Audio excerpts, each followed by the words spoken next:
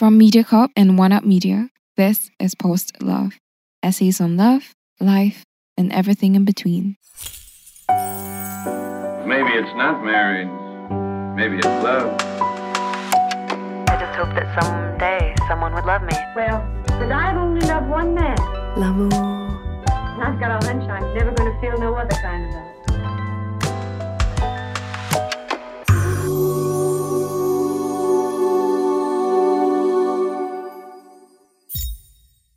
A Guide to Getting Married in Singapore.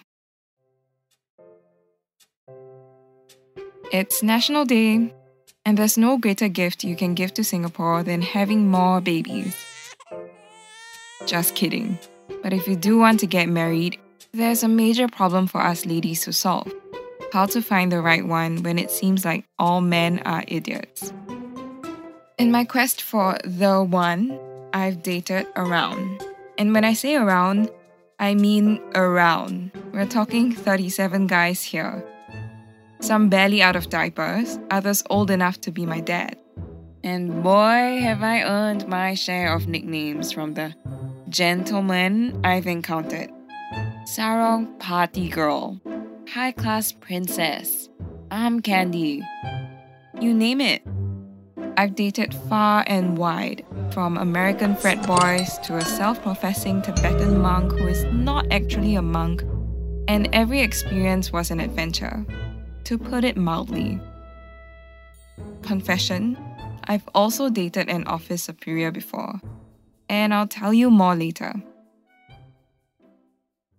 If we're adding up all the men who didn't last past the first moon cycle, my romantic rap sheet hits a solid 73. Yep, I'm that girl. The girl who's always with someone, but also the girl who keeps an embarrassingly detailed spreadsheet about every date I've ever been on. Here's a quick sneak peek at an entry. Identity protected, of course. Reason for attraction? A real gentleman. Always picks the best restaurants and has a knack for ordering what I love. Plus, he's always keen to broaden my food horizons. Status? Called it quits before we even got to the what are we talk. Reason for breakup? Ghosted me after 2 months. Jerk. Sex rating? Not to kiss and tell, but let's just say his oyster eating skills weren't the only ones to write home about. But okay, ladies, before you judge, let me set the record straight. I'm just like you. Actually, my goal was always to find Mr. Right. And, drumroll please, after a whirlwind of wild dating adventures, I finally put my spreadsheet to rest 4 years ago. I tied the knot. Now, what I'm about to share may ruffle some feathers, but for all you ladies out there on your own quest for the one, buckle up because this is one comprehensive guide. First, you need to understand this. When it comes to settling down, men don't play by our rules. We're on a quest for that one special guy who ticks all our boxes, whether it's personality, morals, or, let's be real, looks and cash. But men, oh dear men, they're not galloping around, searching high and low for their one true love. They're not resisting temptation at every turn. No, they're just trying to figure out if they're ready to tie themselves down. You may think it's selfish, but the truth is, men only get hitched when they feel good and ready. It's like a switch that gets flipped, and there are 3 main stages in a man's life where this tends to happen. The first stage is what I like to dub as the pre-hustle stage. It typically hits when a guy is rounding out his university days or maybe a year or 2 into his working life. They see their life as a collection of buckets: career, relationships, family, and they're keen to take the relationship bucket first. Once that's squared away, they feel ready to dive headfirst into their careers. Now, These fellas are arguably the quickest ones to walk down the aisle with. But, and trust me on this, there's a pretty major catch. I was about 20 when I bumped into a university senior nursing a fresh heartbreak. His ex-girlfriend had called it quits after 7 long years, even after they'd survived his military service together. Sure, at first, I had my guard up. I mean, rebound alert, right? But when we were still going strong a year later, I started to think, hey, maybe this isn't just a rebound. Well, fast forward to our 2nd anniversary, and out of the blue, his ex swoops back in. And before you know it, I'm left nursing my own heartbreak while he runs back to his first love. So, ladies, here's the twist. These pre-hustle guys often want to settle down quickly with someone they're comfortable with, someone from their past. So if you're the new girl, just be prepared to be left in the lurch if someone from their past stages a comeback. But don't fret, the next stage of men, they're the cream of the crop. The second stage is what I call the hustled. These guys have been grinding away in their careers for nearly a decade, and they're feeling secure about where they are professionally. Their workaholic phase is over, and now they're yearning for a better work-life balance, for a lady to share the more relaxed phase of their lives with. These are my kind of men. My most memorable dating experiences fall into this category. But remember, there's always a catch. Remember that office romance I promised you? Well, here it comes. So, there I was at 23, a fresh-faced newcomer in the corporate world when I met a senior in my office. Let's call him Ronald. Ronald was a couple of notches above me in the company hierarchy, widely respected and, lucky for me, single. One encounter with his charming personality and it's pretty much impossible not to be smitten. Who can find us a new supplier now that our current one's neck deep in a tax scandal? They'd ask. And before you could say tax evasion, Ronald had tracked down a better and cheaper supplier in just 2 weeks. Oh, and while we're at it, Ronald, can you sort out this trade embargo mess with China and the Philippines? And, as if by magic, Ronald would whip up a complex intercontinental trade agreement. While we sat in separate teams, I got to know Ronald through our company mentoring program. Scandalous, I know, right? But before I could say inappropriate work relationship, we had advanced from casual coffee chats to cozy lunches and eventually to indulgent omakase dinner dates. It wasn't long before our connection moved beyond mere professional guidance, and we began dating. I can still remember the night he asked me over a candlelit steak dinner, swirling a glass of bold red wine in his hand. So, do you want to be my girlfriend? I was elated, thrilled beyond measure. But we both knew there was a huge crinkle in our happiness.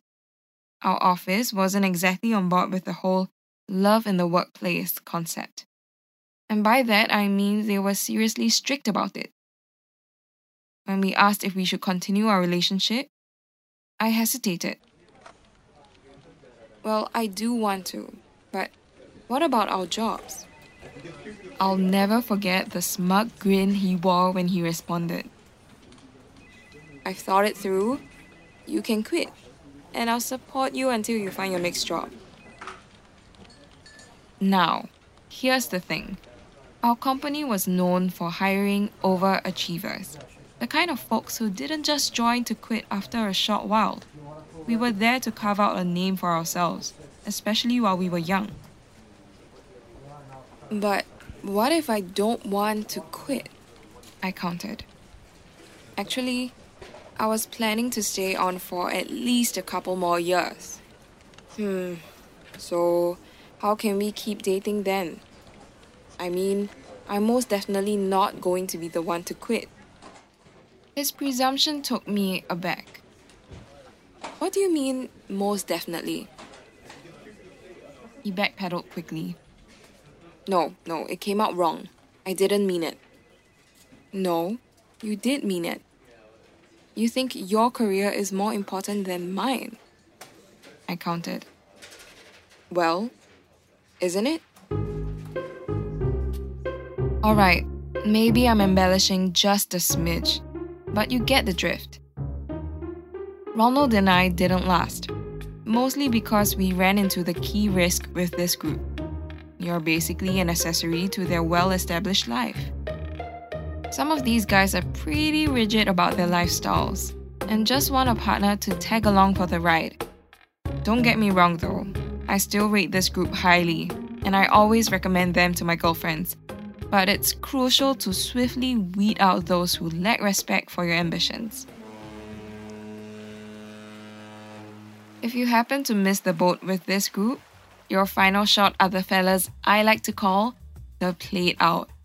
Typically, these are older guys, usually in their late 40s.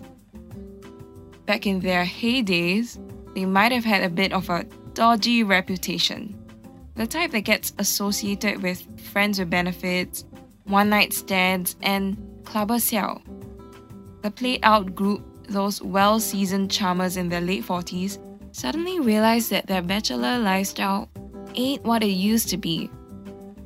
This prompts them to finally seek something more permanent. But I'll be honest, my experience with this group has been more miss than hit. I dated one guy who thought monogamy was a type of wood, and another who, standing next to me, could have easily passed for my dad. But hey, if you're running out of options, these fellas could be your next best bet. Then, of course, there's the category of guys that, unless you're looking for heartbreak, you should probably steer clear of. I'm not saying you shouldn't date them, but let's just say marriage isn't on their to-do list. Some of my exes in this category had a monthly ladies' budget, if you catch my drift. For them, it's all about looks and private activities. These guys wouldn't think twice about dropping you for a hotter model or suggesting an open relationship. But, and it's a big but, they can be fun to date. I once had a bartender who shut down his entire bar just for our date. Now, with all that said, don't go thinking this is some sort of definitive guide categorizing guys. Why? Because sometimes people aren't what they seem. In fact, the man I ended up with completely shattered my own classifications.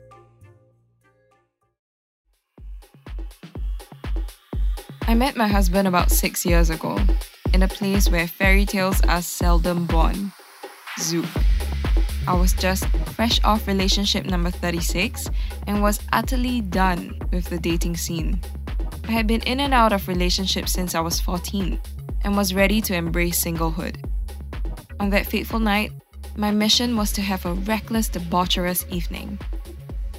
I was on the hunt for that fourth category of men, the ones you should avoid at all costs.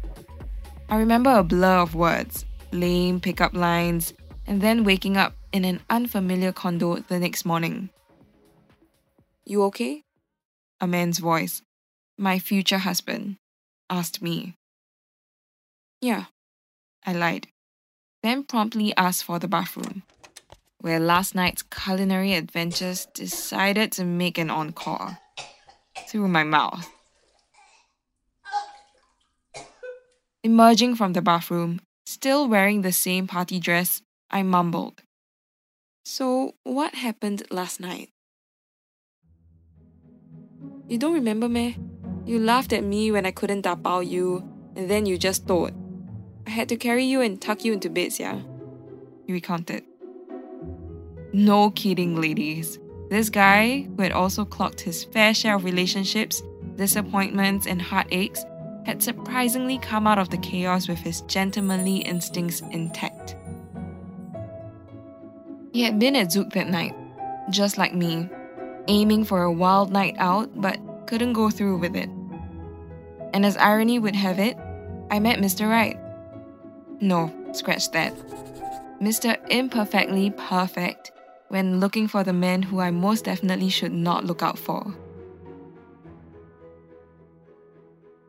He didn't fit neatly into any of my carefully curated categories, and he definitely wasn't the best looking or the richest guy out there. In fact, he had just left his job to help franchise his dad's wonton noodle shop.